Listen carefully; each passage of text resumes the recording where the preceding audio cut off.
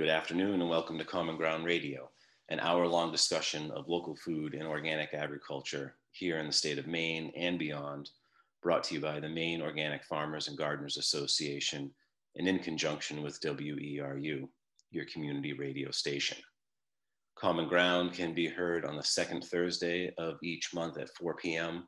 right here on WERU, and archives of previous episodes can be found on WERU's website at weru.org, as well as the WERU app for your smartphone. My name is CJ Walk. I use he, him pronouns, and I am your host for Common Ground Radio. For today's show, we are talking about the cultivation of native plants in our landscape to make our farms and gardens more supportive of the surrounding ecosystems, as well as their importance to wildlife and pollinators, and of course, their beauty and functionality. And on today's show here, I have 4 guests with me, and I'd like to introduce each of them to start the show, and then we'll come back around and ask them to speak a little bit more about the work that they do. So first guest, we have Kathy Reese, and Kathy is co-founder of the Native Gardens of Blue Hill in Blue Hill, Maine, that has a mission of creating public gardens of Maine native plants to demonstrate their beauty and value and to encourage sustainable gardening. And she is also a partner in the design firm Nature Plus Nurture. So thanks for being here today, Kathy. And we also have Avi Clare. Avi has been creating garden landscapes for the past 30 years and has mentored many young gardeners along the way. She also co-founded Native Gardens of Blue Hill and is a partner in the design firm Nature Plus Nurture. Thanks for being here, Avi. We also have Julie Beckford of Rebel Hill Farm in Liberty, Maine. And Julie has worked with her partner, Pete Beckford, for 30 years producing field-grown certified organic perennials with a strong and enthusiastic focus on native plants. Thank you for being here, Julie. We also have Molly Della Roman, and Molly and her partner, Tim Skillins, own 5-Star Nursery and Orchard in Brooklyn, Maine, which is a small diversified orchard specializing in heirloom varieties and has a growing native plant nursery specializing in Maine native plants. Thanks again for you all being here today on today's show. And if I could just come back around and let you speak a little bit about the work that you do one by one. And Kathy, if we could start with you, that would be great. Hi, thanks for having us, CJ. I kind of come at the whole native plant thing from more of an ecological point of view. I studied ecology and planning, environmental planning, and I worked in the gardens a lot too while doing ecological work, and saw the disparity between what's going on in the garden and what's going on in the wild, and felt that really a lot of our properties are managed for our own use, and if we could just incorporate more natives into our own managed spaces, we could be helping the surrounding ecosystem a lot more than typically is done. So that's how I got here. Thank you, Kathy. And Avi, if we could jump over to you for a little intro. Thanks, CJ, and thanks for having this show. So I guess my kind of fascination with gardening kind of started when I witnessed this magic that happens when you kind of touch nature. And so I'm always interested in and fascinated with that collaboration that we have as gardeners. So I think of gardening as kind of this collaboration with nature. Again, I've been doing this for a long time, and letting nature do its thing and not intervening as much as possible is kind of knowing when to step back and when to put your hand in and make a mark on the ground is kind of that balancing act that I'm really interested in primarily. But I've been doing this a long time. I see the benefits, and watching things growing is kind of an amazing opportunity to see things change when you do the proper kinds of management and how beautiful it can be. Great, thank you for that, Avi. And I think, Julie, if we could switch over to you for a bit of an intro. Hi, CJ. Thanks for having us. I married a farmer, but I wasn't a farmer particularly. And my college training had been around ecology. So when we bought land, there wasn't a lot of space for big vegetable production, but there was enough space for perennial production, which doesn't take as much room. That was kind of the cash crop of our homestead.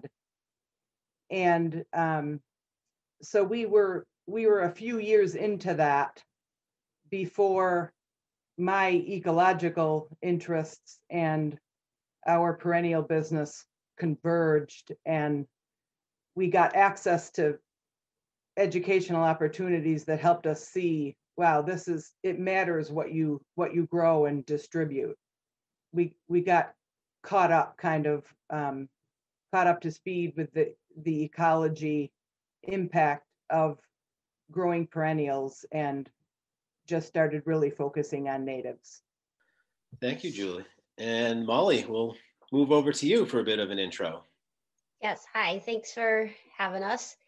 So my experience with native plants is probably on a shorter time scale than the other guests. It probably started about 5 years ago.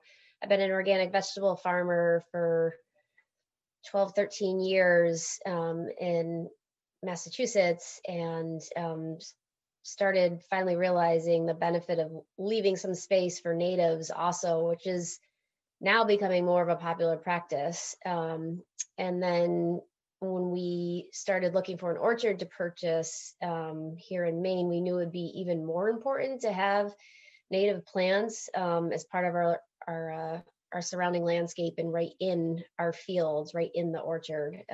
So the last 5 years has really been focusing on essentially using native plants to help our business. So that's how we got into it. And then as the nursery grew out of that, because there's such a strong interest now from people to really have these plants and get them into their landscape. So we're already producing these plants for ourselves, and we do it mostly by seed.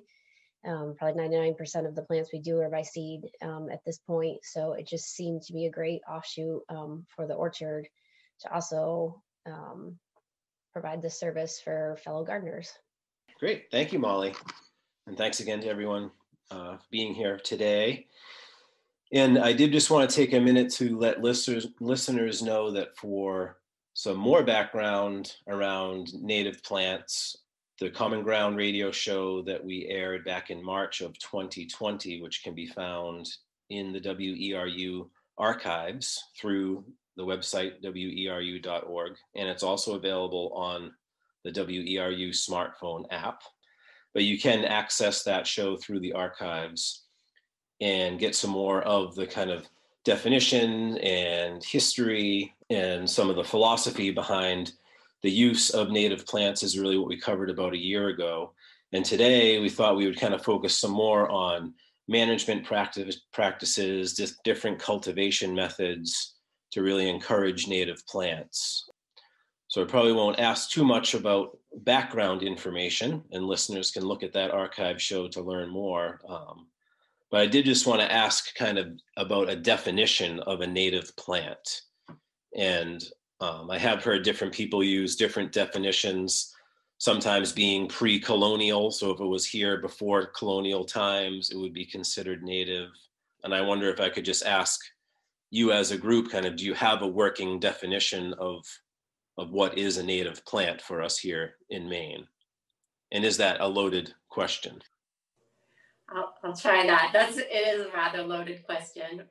I think that everybody has to make their own definition. And for the Native Gardens of Blue Hill, we decided at the very beginning, we would say that what we mean by native is native to the state of Maine from pre-colonial times. So it is arbitrary, and everyone, I think, can come up with a definition that works for them. And I don't think there's any harm in the different definitions, but that's what we mean when we are talking about native plants as it pertains to the native garden. Our definition for our farm is different than what Kathy just described. It's broader. So we consider native plants that were in Central or Eastern North America prior to European contact. So there's ecological reasons for that definition. Ecosystems have expanded and contracted across the Eastern United States. In terms of coevolution, insects knowing plants, plants knowing insects, defining native, that broadly makes some sense. And then when we sell our plants, we put that, we have two categories. One is native to Maine and one is native to Central or Eastern North America. So we communicate that as accurately as possible. Okay, great. That's good. Good to hear some different perspectives. And I was curious in terms of kind of the business side for farmers and growers, where you kind of draw that line to figure out what plants you're going to be cultivating. So in terms of utilizing native plants, I'm curious, and maybe I'll start with Kathy or Avi about the native gardens of Blue Hill, and just to ask you about kind of what the management practices are there, because I believe in recent years you've developed kind of the gardens there in that Blue Hill location. And I'm wondering, was that more of letting what's there take over, or incorporating some different plants and encouraging new populations? Well, we've always thought of the native garden as the slow garden movement. And one thing that was important to us at the time was to be demonstrating to homeowners certain sustainable gardening practices and using native plants, of course. And so we don't try to have, like, one thing we don't do is have a lot of inputs. And what I mean is like fertilization, even organic fertilizers. We tend to we try to find ways for the plants to do the work. And also we're interested in creating a demonstration that makes it affordable for a lot of homeowners who don't, those inputs cost a lot of money as well. And so rather than, we don't like the idea of trucking in truckloads of soil. We don't know what comes in with that soil, whether it's invasive weed seeds or rootlets, etc. So our management is kind of that slow management, and we do a lot of planting plugs, small plugs. We do some seed sowing workshops, so we'll have small plugs from those workshops, as well as sowing directly into the ground. Collecting seed is important to us. And also we're just trying to match the plants that we're using to the microhabitats that we have. Like, I'm fond of saying how many great plants live in the ditch along the parking area and whatnot, but it's a wetland basically. So that gives us an opportunity to have a greater diversity of plants by planting or allowing certain species to grow in the wetter areas, in the shady forested areas, in the sunny areas. And we also have a lot of different and altered soils on the native garden, the grounds of the native gardens. And we're really just trying to improve the soils using plants. And also it gives us the opportunity to use plants that don't necessarily require rich soil. There are a lot of plants that like to live in gravel and leaner conditions. So by matching the plants to different kinds of habitats, it requires much less input from our side. Right. And another strategy that we're trying to focus on a lot are using green mulches. So ways of sowing that, layering, even in a perennial garden, layering different plants so that you have a ground cover and an overstory, and you don't have any open soils.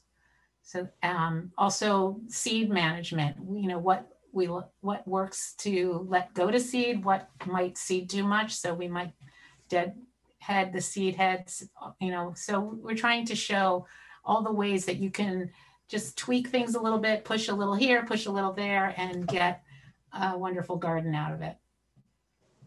Julie, I wanted to ask you, just for your farm in Liberty, if you kind of mentioned when getting there and noticing the native plants and their benefits. And I'm wondering if you could talk about some of your management practices in terms of encouraging more of those native plants on your farm. Yeah, we've only been on our land in Liberty for 4 years. So we're on a pretty steep learning curve, adapting to the place. We're situated kind of with a lot of non-commercial blueberry ground and then some wooded edges. In the non-commercial blueberry ground, it's just the most beautiful combination of native plants. It's not entirely native. There's European grasses mixed in, but really mostly it's a stunning native plant community. And so I like to think of that as fairly non-colonized. It's those plants are there as part of our ecosystem. They're not from other places.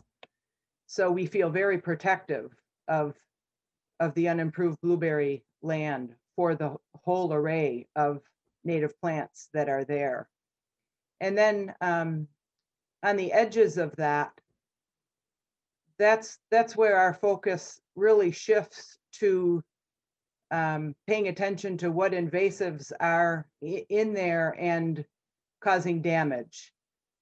So there's about 1.5 acre hedgerow that goes between our blueberry open field and the road. Beautiful combination of pretty small trees and lots of native shrubs: elderberry, arrowwood, winterberry, willow, alder, other viburnums, swamp dogwood.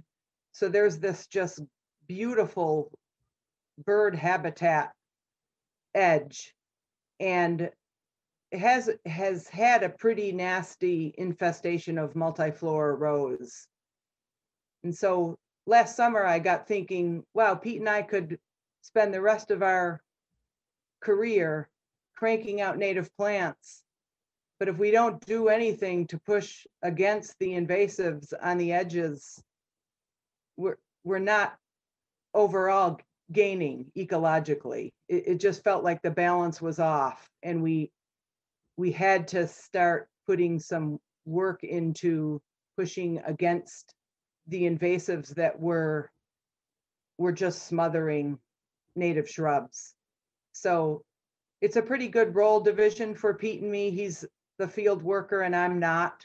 So at age 60, I'm physically capable of walking up to a massive tangle of multiflora rose and just start clipping away at it and getting it kind of shredded and down on the ground. And then I made it through that whole hedgerow this fall, and next spring I will go back in there and start cutting back the stump sprouts and hoping eventually to just weaken those plants so that they're not there.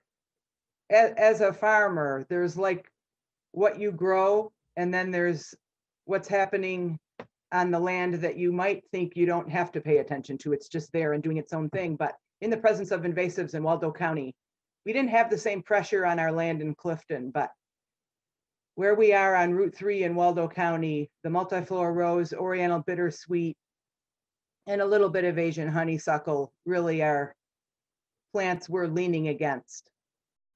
Okay, great. Thanks, Julie. I think we'll talk a little bit more about invasives as we move ahead. I had a couple questions in that vein. You are listening to Common Ground Radio. On today's show, we're talking about native plants in our landscape, and my guests on the show are Kathy Reese and Abbey Clare from the Native Gardens of Blue Hill in Blue Hill, Maine, Julie Beckford of Rebel Hill Farm in Liberty, Maine, and Molly Delaroman from Five Star Nursery and Orchard in Brooklyn, Maine. And since this is a pre-recorded show, we are not taking calls. Thanks. But Molly, I wanted to ask you a little bit about the work there in your orchard and farm, because you had mentioned, I believe what you were speaking to is kind of cultivating these native plants for their benefits to help your farm and your orchard in terms of, I'm assuming, pollination and other kind of predatory insects and things. And I'm curious if you could just speak a little bit about your management practices to encourage natives there. Yeah, so I would say we're doing some very hands-on active management in some places, and then some more passive management in other areas. And to give you an idea of our ecosystem, we have 17 and a half acres total for the land. The fruit orchard is only 3 acres. So it's very close to the shore on one side, essentially, and then lots of woods on the other 3 sides, essentially. And then there is an area of kind of like what Julie is describing, a wonderful shrub area that's just this total bird haven filled with all kinds of fruiting native shrubs. And then in the orchard itself is where we grow some other smaller fruits like strawberries, blueberries, raspberries, a small amount of elderberry. So we have some like active garden space within the orchard itself also. So the obvious ones are that we're planting a lot of native plants in for the pollination.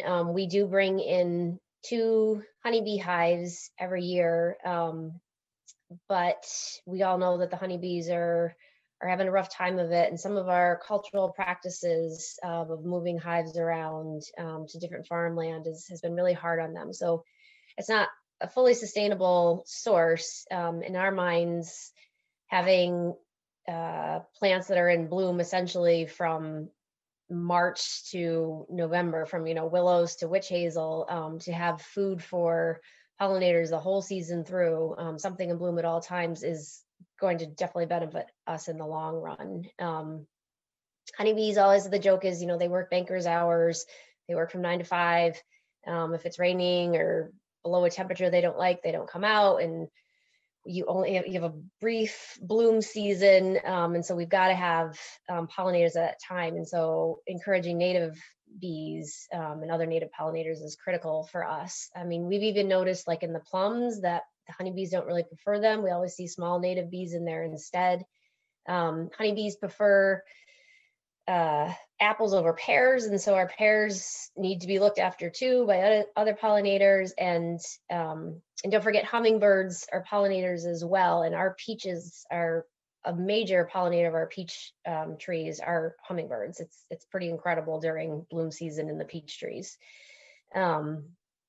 So, and then also, the beneficial insects too, so predatory wasps, the lacewings, the ladybugs, those are all out there. Around our orchard is a windbreak of, there's very old maples, oaks, conifers. So we're actually working on an NRCS grant to have a forest management plan for the whole land, but that windbreak is really important for our orchard, but also what it's really important for is essentially bird breeding habitat as well. So we tend to forget about the trees, but maples and the oaks, and those are some of the biggest sources of caterpillars, which is essentially baby bird food.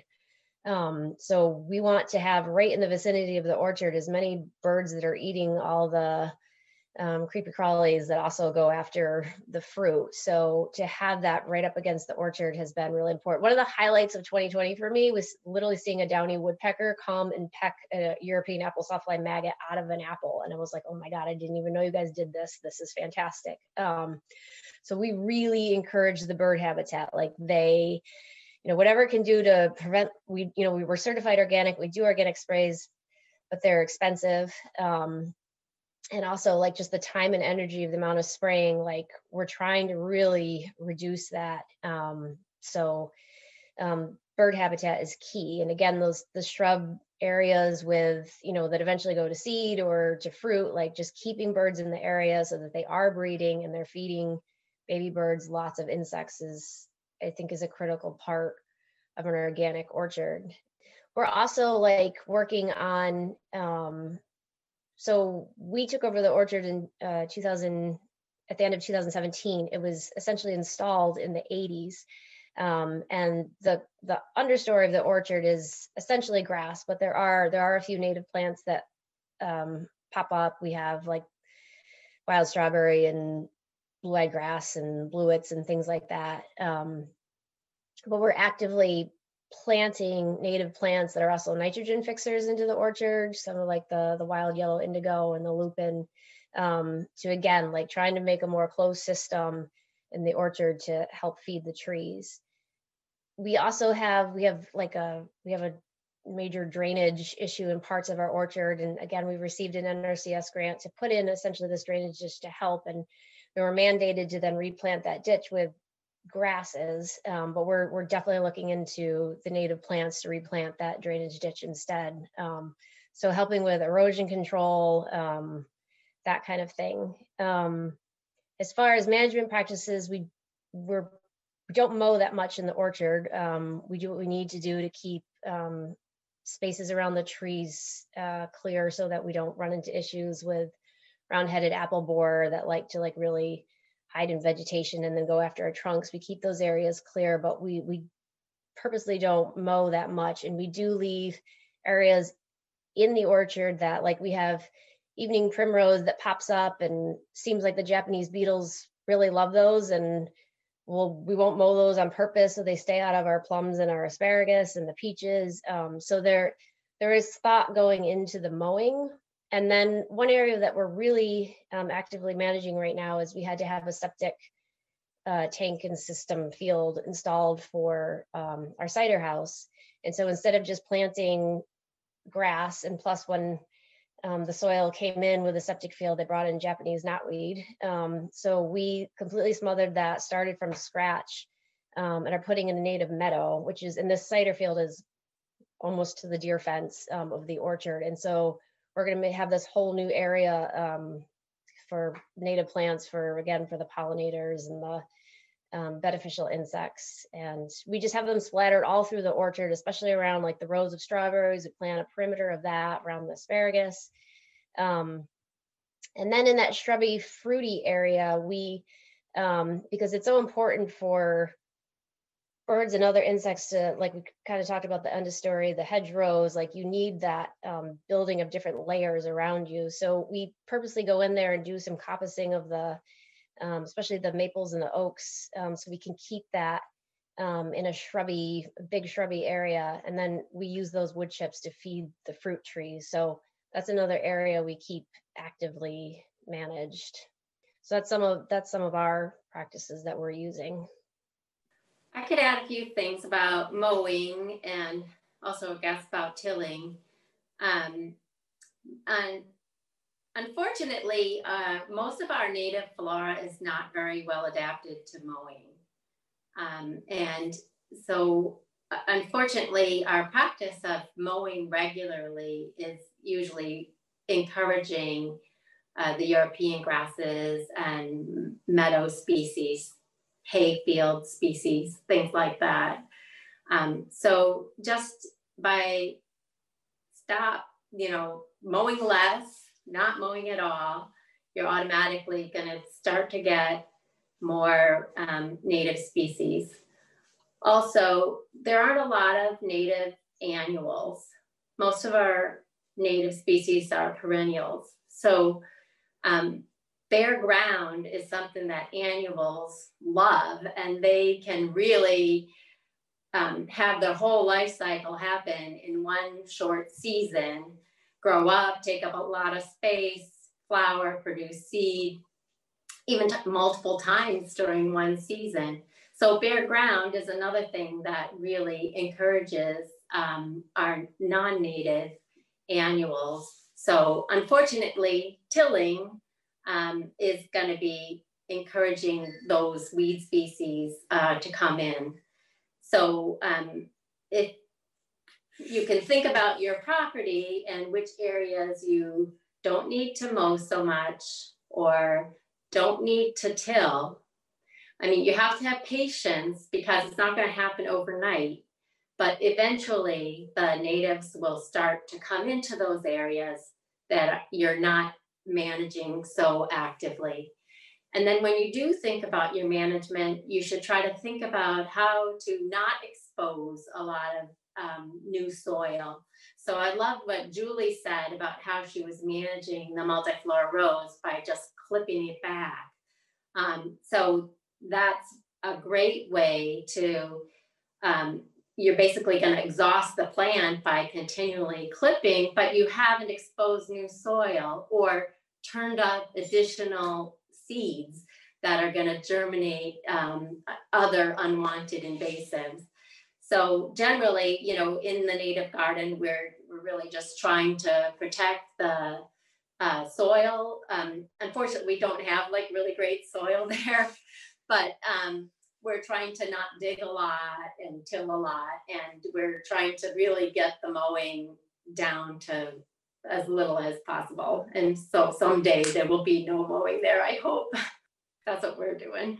I just want to add, just outside of the native garden, like for instance, at my own little yard where I moved into a house 20 years ago, but just in the last 3 years, I stopped mowing about 1/4 of an acre of lawn, like really mowing it. You know, I would mow it maybe 3 or 4 times, or maybe 5 times this summer.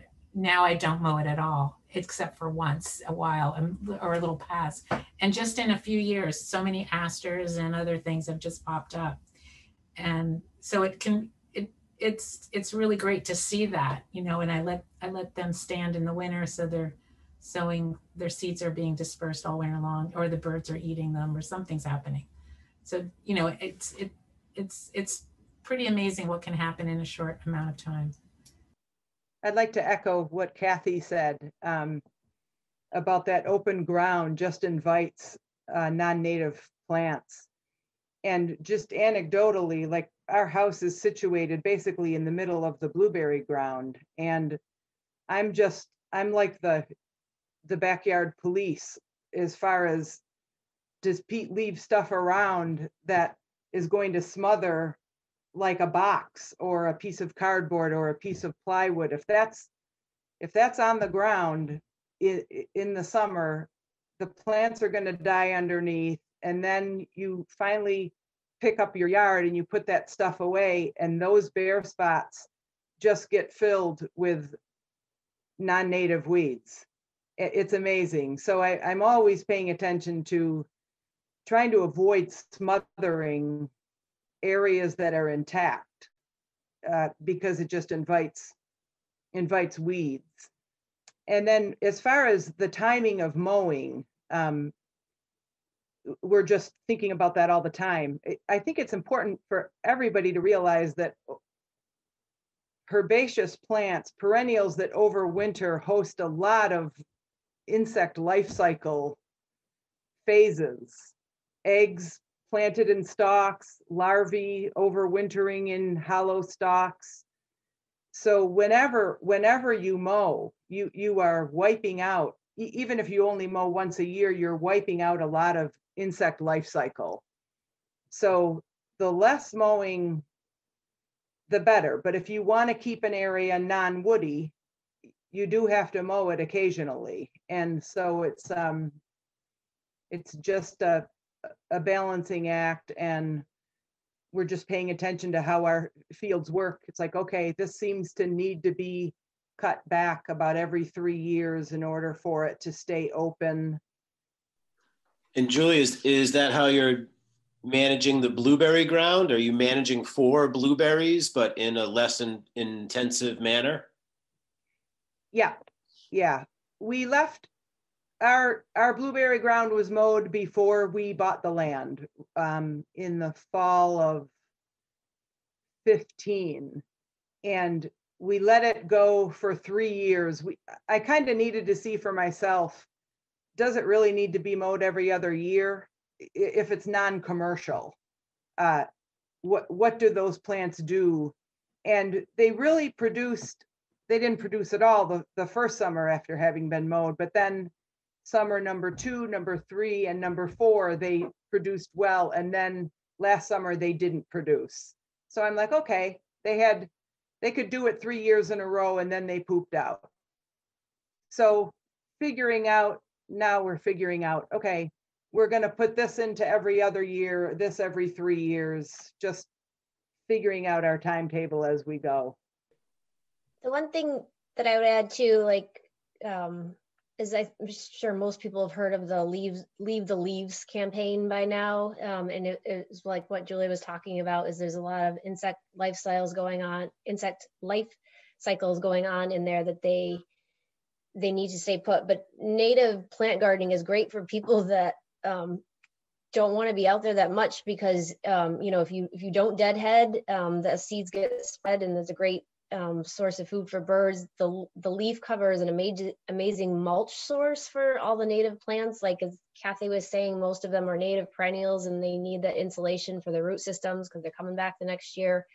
But that's what they're used to. And so you don't have to be so tidy. You don't have to get there and rake in the fall and in the spring, but just kind of leaving that natural mulch that occurs. And we don't do a lot of they kind of die back in the orchard and we don't actively pull them out of there. They're used to that system already. So you really don't have to be that tidy in your gardening. That definitely helps out the plants as well. Just anecdotally, I want to say this fall, with a Troy-Bilt push walk behind mower, I did a chunk of the blueberry field, and I was coming up to this low juniper and I saw this weird just growth thing on a twig of the juniper, and I clipped it with my hand clippers before I ran it over, and then I showed it to our friend and she said, oh, that's praying mantis egg foam. And so then I Googled it and watched a praying mantis laying its eggs and putting all this foam stuff around it. And there it is. I mean, if that gets mowed, that's the end of that family. It's not that you're never going to mow, it's just that you are going to realize that you're interrupting a lot of life happenings out there when you do mow. So the less, the better. I think your style of mowing, can be adapted too. So let's say you have, your yard, and if you just want to mow to prevent woodies from coming in, like Julie's saying, you don't have to do it every year. But if you did a third of it each year, then 2/3 of it would be habitat over the winter. So just by changing how you're doing things and how often, it can really benefit the native plants. You are listening to Common Ground Radio. On today's show, we're talking about native plants in our landscape, and my guests on the show are Kathy Reese and Abbey Clare from the Native Gardens of Blue Hill in Blue Hill, Maine, Julie Beckford of Rebel Hill Farm in Liberty, Maine, and Molly Delaroman from Five Star Nursery and Orchard in Brooklyn, Maine. And since this is a pre-recorded show, we are not taking calls. Thanks. If someone wants to learn more about native plants, let's talk about some educational resources available to people. I think I'll just put one out there from the show we did about a year ago. We had talked about the Wild Seed Project as a really great resource for learning about native plants and also accessing or acquiring seed. But in terms of being active gardeners and farmers, what are some of the primary resources or great resources that people could access to learn more? I'll just say crucial resources for us are the Native Plant Trust, which used to be the New England Wildflower Society. So being a member and accessing all of their resources, especially Bill Kalina's book, Propagating North American Wildflowers, has just been crucial for us. And then the ecology of it, really, I go right to Doug Tallamy's 2 books, bringing nature home, and what is it? Nature's Best Hope, I think is the name of his second major book. And those really lay out the relationship between native plants and wildlife and how native plants are the foundation of healthy ecosystems. So we're just hugely influenced by his work. And Wild Seed Project, we're members and get seeds from them.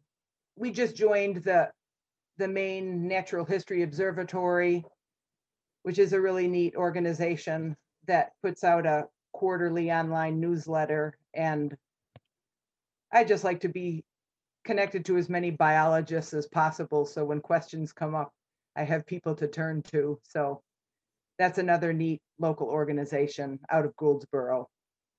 And Kathy, I guess I'll look to you and say, I know that you've been working on a program here coming up in the near future.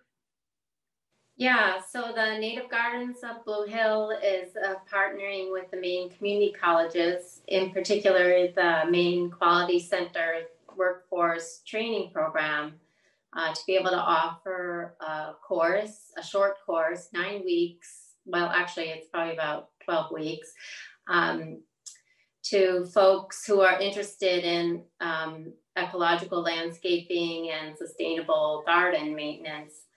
And we're piloting this course this spring, and it's currently filled up. It's going to be starting the third week in February.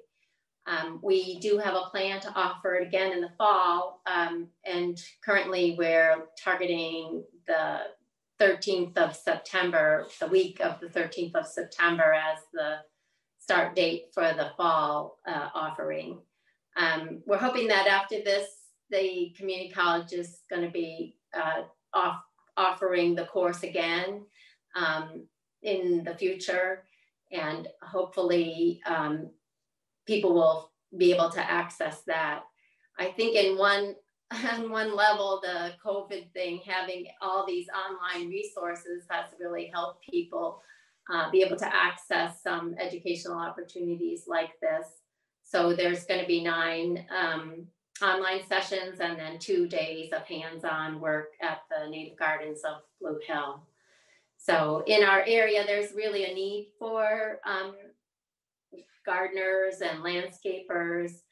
There's really a demand, and it's a really viable career for people who are interested in working outdoors.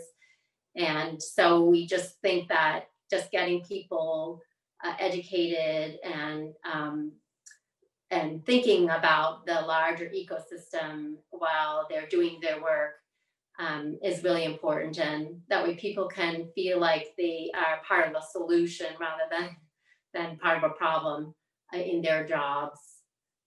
And it's also good that, there are a lot of jobs here, and it's a very COVID friendly job to be working outdoors these days. So it seemed like just everything conspired to make this happen now. And we're very fortunate that the community college system has provided a lot of resources to help us get this thing started.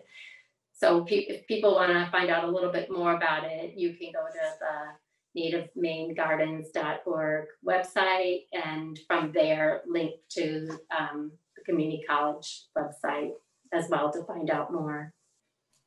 I also just want to add, for the people not looking to join a workforce in the gardening world, that the Native Gardens also, during the growing season from probably May through October, we host what we call our mentoring days every other Friday morning. And the Native Garden relies on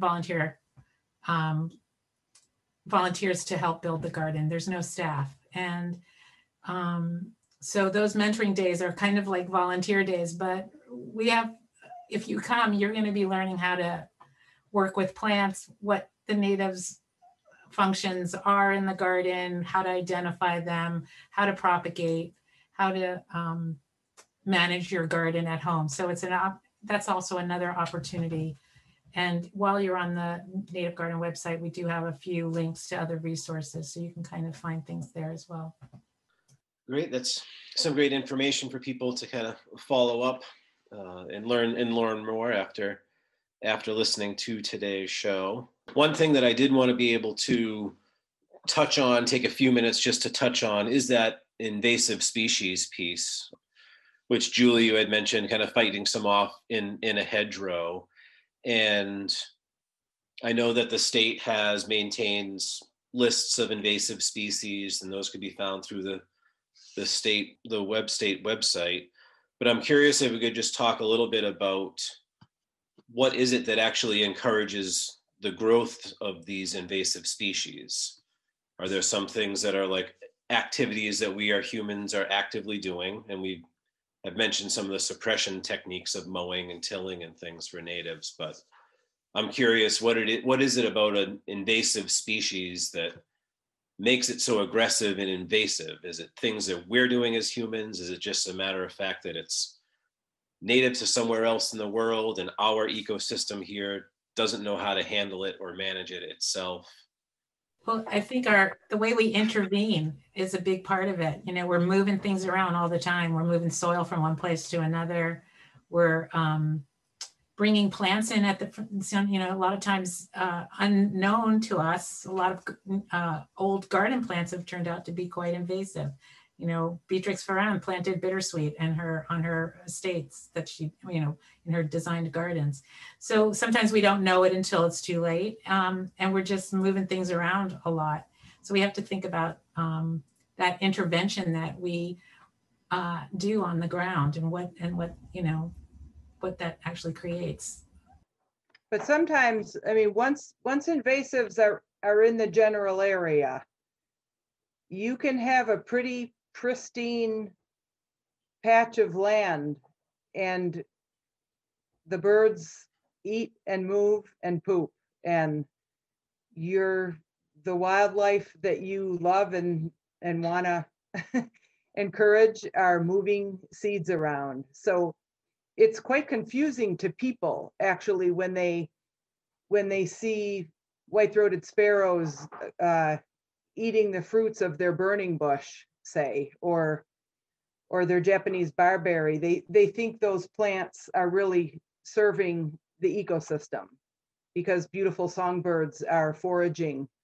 But actually that's a seed dispersal that's very unfortunate. And so on our land, the places where the invasives are really pretty nasty that's just birds moving seeds around. And so I think anyone who owns land, whether they farm or not, needs to, or I would encourage them to pay attention to what's coming in and identify if they're invasive or not. And if they're one of those top invasives, if they do nothing, then native trees and shrubs are going to come down and their place is going to deteriorate ecologically over time. Yeah, I think I've observed that places that have had previous disturbances and human settlement for longer times are typically more susceptible to having an invasive problem. It's not to say that you can't have one where there is completely pristine habitat, but it's less likely that a seed dropped in a place where the resources are fully occupied by the native flora. It's going to be harder for that seed to germinate and thrive in that kind of situation.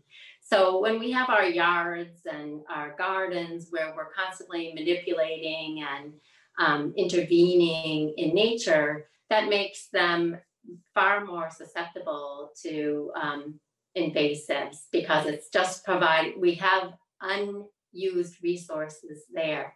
We're waiting so that our squash is going to use those resources in the vegetable garden, for example, or our apple tree is going to use those resources when it gets bigger. But in the meantime, seeds can get established there and become a problem. So I think in general, the less you do, it's usually better. However, we do have to accept the reality that pretty much the entire state has been logged and, for many times over, and there's been a lot of human intervention everywhere. So pretty much a lot of places are susceptible, but where the habitat is very intact, it's going to be a little bit more resilient. So by encouraging natives, strong native communities on your property, you're going to be creating a more resilient kind of community that's going to be able to resist invasives better. Okay. And then in terms of methods of trying to suppress the invasives, I think Molly had mentioned some trying to kind of mulch out the knotweed.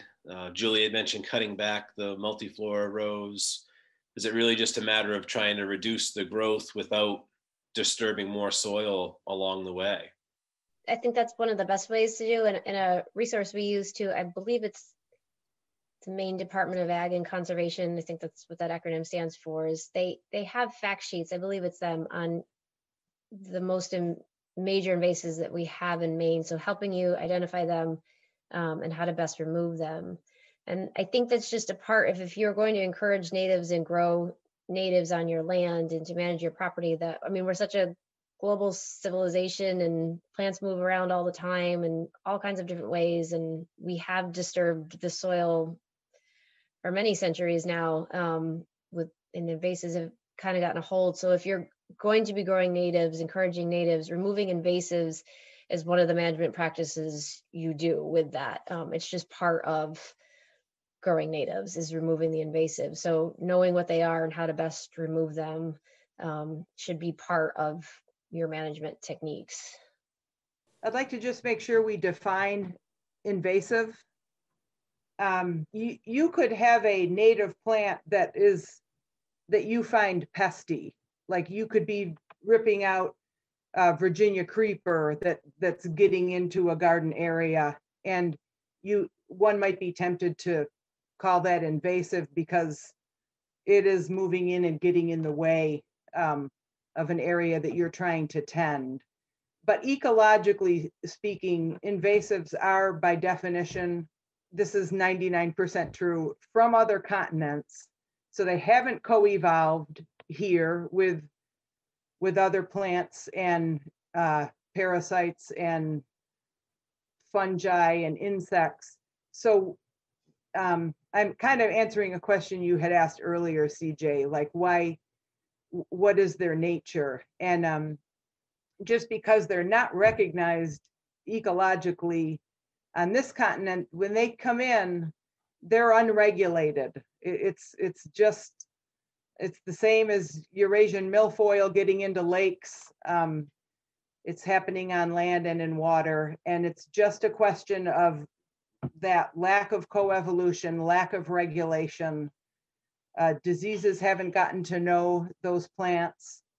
And so what they do is they get into natural areas and they proliferate and they become super competitors and they displace native plants. That's what an invasive is doing. If something's kind of a pain in your garden, like some people think of sumac as invasive, for example, or Virginia creeper, like I said. But invasives are plants from other continents that get in, proliferate in undisturbed areas and displace natives. That's a working ecological definition that I think is important. And I think I'd just like to mention too, that didn't happen overnight. A lot of our worst invasives have been here for probably 100 years. And they've gradually just been taking over more and more and more land. And we didn't really notice that it was happening because it was so gradual. But now it's at the point where it's really hard to find a place that doesn't have at least one invasive plant growing there. So we don't know what 100 years from now, which of the plants in our gardens are going to be considered invasive if they came from another continent, for example. So that's another reason, just one more reason to focus on natives and plant natives and amend your practices to be favoring native plants rather than non-native plants. That's a really good point. Like purple loosestrife was here for about 100 years before it kind of jumped from people's gardens and really took off in the wild and displaced cattail and other beautiful natives. And so that little shift that happens is a mystery. Why can something seem very tame in people's garden settings for 100 years and then start proliferating in natural areas? And so like Kathy said, the way to avoid that future problem is to just work with natives. I wonder if we should just mention the basic ecological principle that one of the disadvantages of having invasives proliferate is that those plants do not host caterpillars. So they don't create that enormous food source that birds are raising their young on. So a plant from away, whether it's invasive or not, I mean, ginkgos aren't invasive, but they are ecologically sterile. So there's no bird going to a ginkgo tree to find a caterpillar to feed its chicks. Whether a plant is invasive or not, if it hasn't co-evolved here, it's biologically inactive and it's taking up space that really needs to be filled by plants that are more functional. So we've come to the end of the show talking about native plants in our landscape here. And I'd like to thank each of our guests for being here today. Kathy Reese, thank you for joining us here on the show. It's been a pleasure. Well, thank you for having us.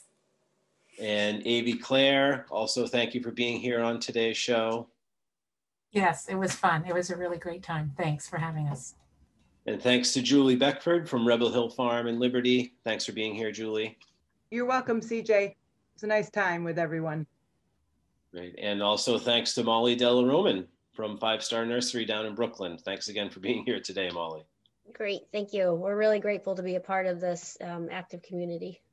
This has been Common Ground Radio. Thanks for tuning in to our show today. Common Ground Radio can be heard on the second Thursday of every month at 4 p.m. right here on WERU. And archives of previous episodes can be found on weru.org, as well as the WERU app for your smartphone. Thanks for listening. We'll see you next month, and stay tuned for more great programming.